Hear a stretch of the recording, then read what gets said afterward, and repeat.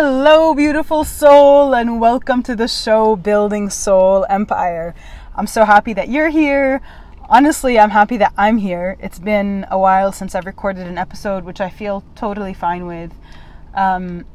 It's been a period of deep energetic healing, deep shifts. The structure of my work has changed a lot.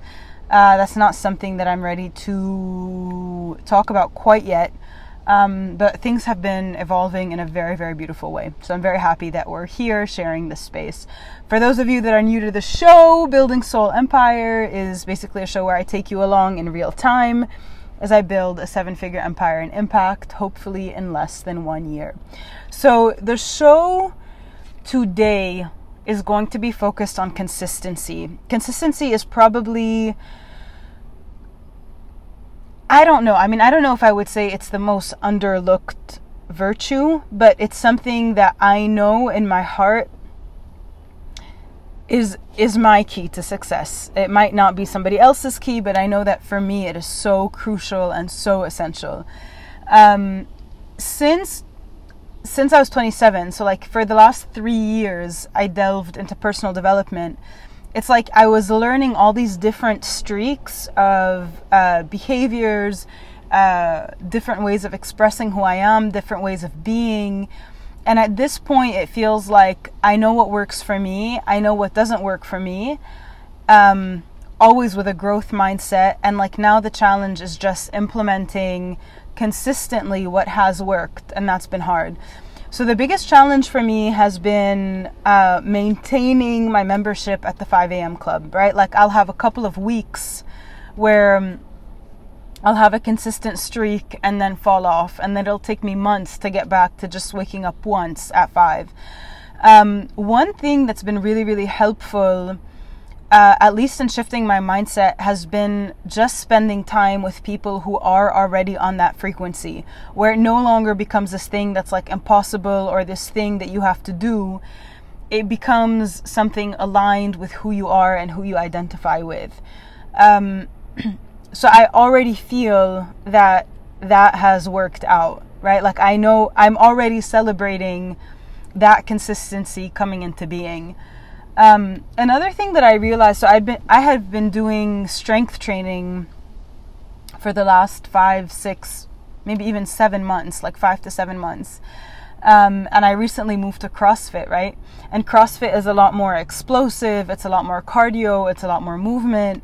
And moving from strength to more like cardio-based power workouts has made me realize that it's a lot harder to be consistent than it is to be strong, right? So if you're doing an AMRAP, which is like as many reps as possible in 15 minutes, the first 2 minutes are easy, but what are you doing at minute 13 and minute 14 and minute 15? And so that has been kind of like a recurring theme: consistency, consistency, consistency, consistency. And that theme has also come up in my relationship, right? Like, can I consistently show up as a loving partner in my relationship? I think one thing that Alex Hormozi taught me is that, like, identify the things that work for you. And once you identify those things, keep doing those things. That sounds really simple, but like, you know, every time I wake up at 5, I feel like I own the world. I own everything. So why not just keep doing that thing? You know, as also like we shift energetically from grind to flow. I feel like there should be a more poetic way of saying that, like from grind to grace. As we shift from grind to grace, I think the way that we deal with showing up consistently changes, right? Like I feel like the only consistent streak that I have is like self-love, empathy, my connection with God, and all of that makes habit building an extension of my love for God, an extension of my love for myself. And so even though I have a desire to be consistent in my morning routine, and even though that is still something that is evolving, because it's rooted in a love for God, it feels like it's a graceful process rather than a grindful process, if that makes sense. And I feel like that change of perspective is really nice, because instead of waking up and, maybe like putting myself down for not being able to get up that day, the mantra is, this is still a beautiful day. You're aligned with God tomorrow. Like there's no slowing down of momentum, even if the habit hasn't been built yet. And I think that's like a really beautiful transition. The other part where I've been seeing like lack of consistency is like when I started doing the podcast, no matter what, I was publishing every single day, come rain, come shine, weekend, weekday. And I think that really helped me find my voice and express my voice. And actually, like, I'm a very visual person, and so I used to take notes visually. And then since I started the podcast, I started journaling by sending myself voice notes. Like it changed the way that I express myself, because I was tuning into my voice, tuning into my style, tuning into what I like. And so I think consistency bears with it change, right? Like when I started, I was sharing basically like fascination with marketing. And then the more that I express myself, the more that I'm able to tap into the fire within me, which is like, I'm so passionate about consciousness and awareness and personal development.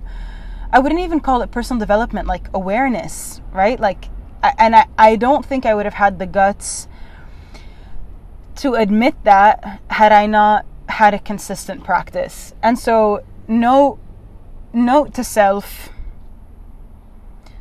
choose the things that you want to be consistent in without overcrowding your plate.